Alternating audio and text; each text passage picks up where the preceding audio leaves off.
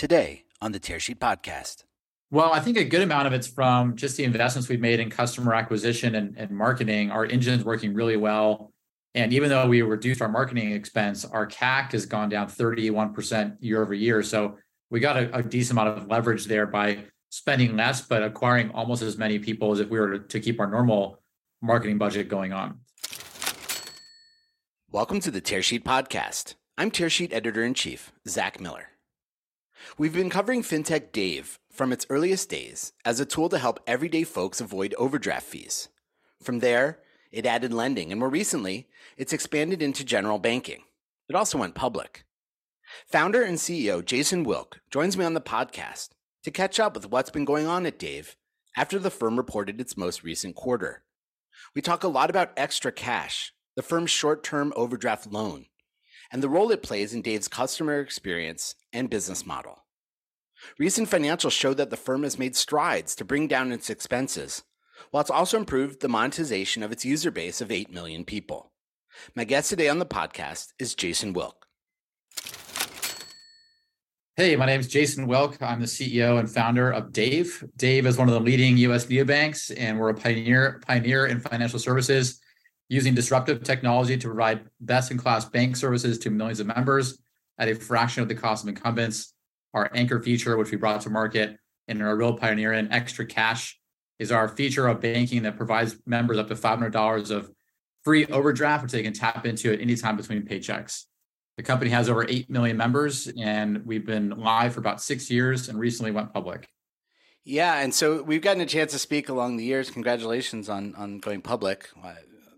We could talk about that as well if you want. But if I remember correctly, you really started as a personal finance app focused on preventing overdraft. Is that right? Is that where the ExtraCash kind of product comes from? Yeah, that's right. That's right. So we originally started out as a overdraft protection solution for any checking account in the country. I found that overdrafting your own account for the last handful of years, it costs you about $38 to access as little as $5 of overdraft. Right. And many people in this country rely on overdraft to go buy things like gas or groceries. So we created Dave as a way for you to connect your external account. So I would take my Chase or Wells account, connect to Dave. We would monitor your transactions for things that could bring your account negative. And we would spot you originally up to $75 at no interest, no credit check, no late fees as a superior overdraft solution to what your bank offered. It's so interesting because that feels like such low-hanging fruit for banks, but they're not really incentivized to provide overdraft protection, are they? Well, I realized pretty early on in the journey of figuring out the company that the infrastructure and legacy tech stack of the big banks just did not really allow them to offer a free type solution like this to the everyday consumer. They need to charge overdraft fees to support all their bank branches and 100,000 plus employees. When you factor in using technology and a bankless strategy, you really can cut out a lot of cost. And then when you layer in things like AI that we've been developing a lot to really improve our underwriting, that has just given us such a leg up to have a significant amount of operating leverage on the business and keep our costs really low for customers. And so what's Dave's business model? How do you guys make money? So the original model of Dave was $1 a month for financial insights. So we'll give you alerts about upcoming bills like Netflix, water and power, rent. I felt that it was really important in a product I really wanted when I was growing up to understand how much money I could truly spend before my next paycheck. And with so many bills tied to auto pay and you're not sure what's happening with your credit card, it was impossible to keep track of where you stand. So $1 a month seemed like a real bargain to figure out how much money you truly had. The second way we make money is on the ExtraCash, our overdraft feature. Customers can access the money entirely for free. They basically go through our underwriting process, which takes a few seconds, and they're prompted with the ability to send the money to their bank account, which takes about 1 to 3 business days for free. If someone wants the money sent to their debit card, we use the MasterCard and Visa rails for that, and we do charge an instant push fee for that. Push. In addition, we ask for a tip if customers want to give us a tip for any of our features within the Dave app. We were the first one to bring that to market, and people can tip us anywhere from 0 to 15% of the amount that we extend them, or any other feature we use for them. So is it fair to say that ExtraCash and the value proposition there sort of underscores Dave's value proposition in general? Yeah, I'd say if you think about our mission, which is to level the financial playing field, wealthy people are not paying overdraft fees. And when they do, their bank will refund them instantly. And so when I think about a checking account that's leveling the playing field, a product where people can access small amounts of money without having to pay absurd fees is something that I think really resonates back with the mission. Based on the success of ExtraCash, it was no surprise that our number one most requested feature from our members was to launch our own debit card.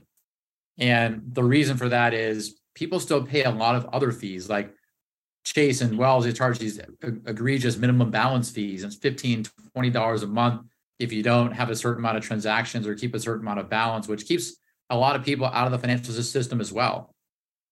And there are things like customer support fees, there's wire fees, there's so many things that we feel like we could also disrupt by offering a free checking service. And that was our next launch that we had.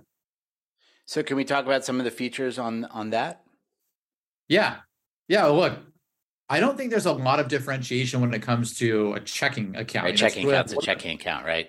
Yeah, as long as it works, the thing you can really disrupt are the fees. And so again, we're using technology, using third parties to bring together a solution for members that they can access 50,000 free ATMs. They can deposit a check for free. They can do all their basic banking transactions and not have to worry about paying overdraft fees or minimum balance fees. And that's really our big disruptor. But not many people go to market just offering a free checking account. You have to have something different to bring customers in the door. And we feel like that's what our ExtraCash feature really solves for, getting people money within minutes of downloading our app and joining our banking service. They can tap into some extra funds. So, Jason, one of the things I noticed about your quarterly earnings that you just reported, reported last week? Yes, last Monday. Even as you've cut marketing spend, some of the core metrics in terms of usage and spend are going up. Can you talk about some of the leverage in the model and how that's happening? Well, I think a good amount of it's from just the investments we've made in customer acquisition and marketing. Our engine's working really well.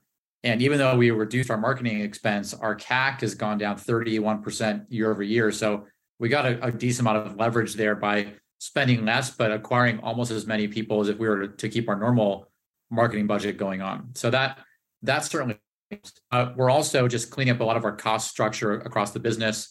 We were able to just renegotiate a lot of our contracts, improve some of our payment flows, and just start to really improve our variable margin, which is a big lever on our path to profitability. Understood. So maybe do you have some insight into how, even with lower marketing spend, your CAC is still going down? Is that power of the brand, or is that just maturation of some of the activities you had done in the past, sort of bearing fruit? It's a hybrid of many things, I would say. So I think, yes, we've done a lot of interesting work around channel expansion, channel optimization.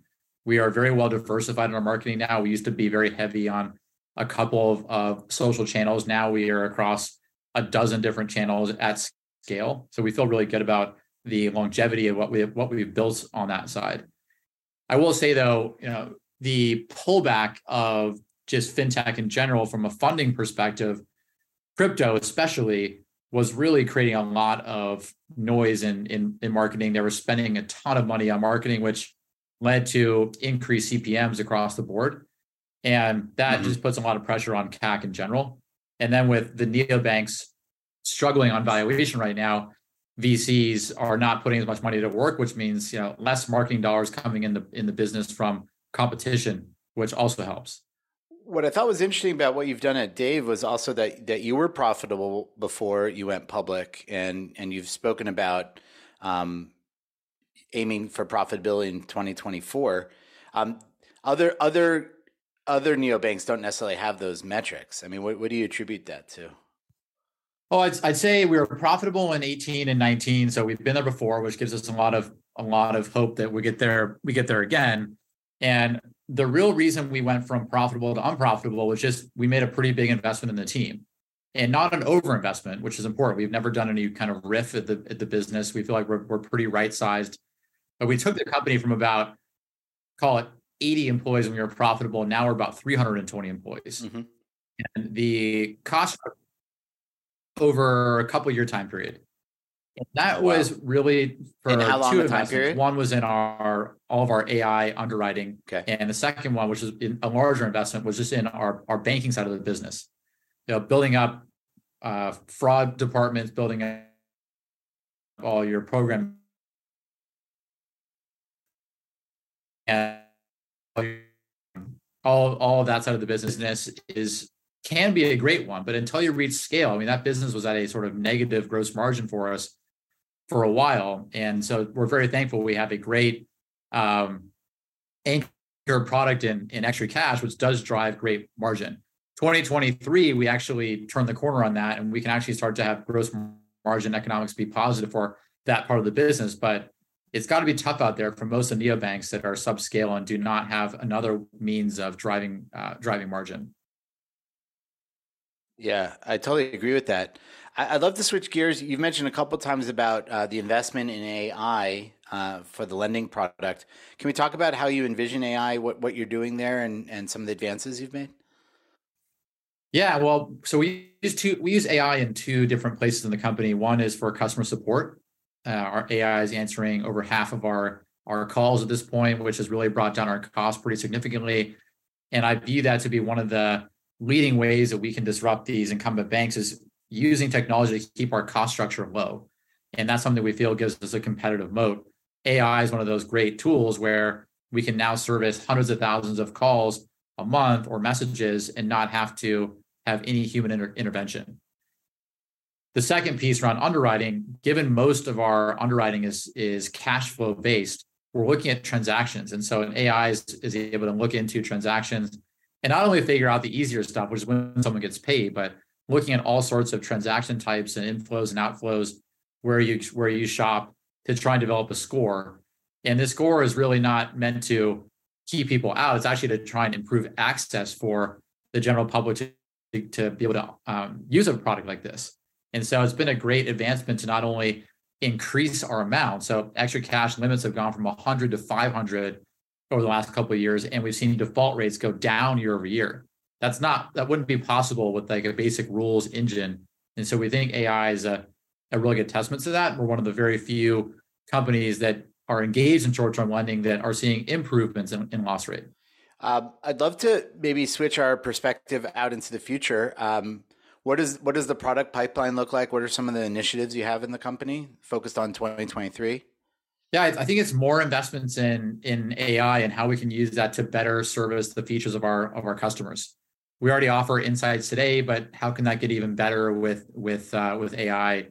We have ExtraCash today, but given all the transactions we're using to underwrite people for ExtraCash, which is billions and billions of transactions, we've issued ExtraCash 65 million times at this point.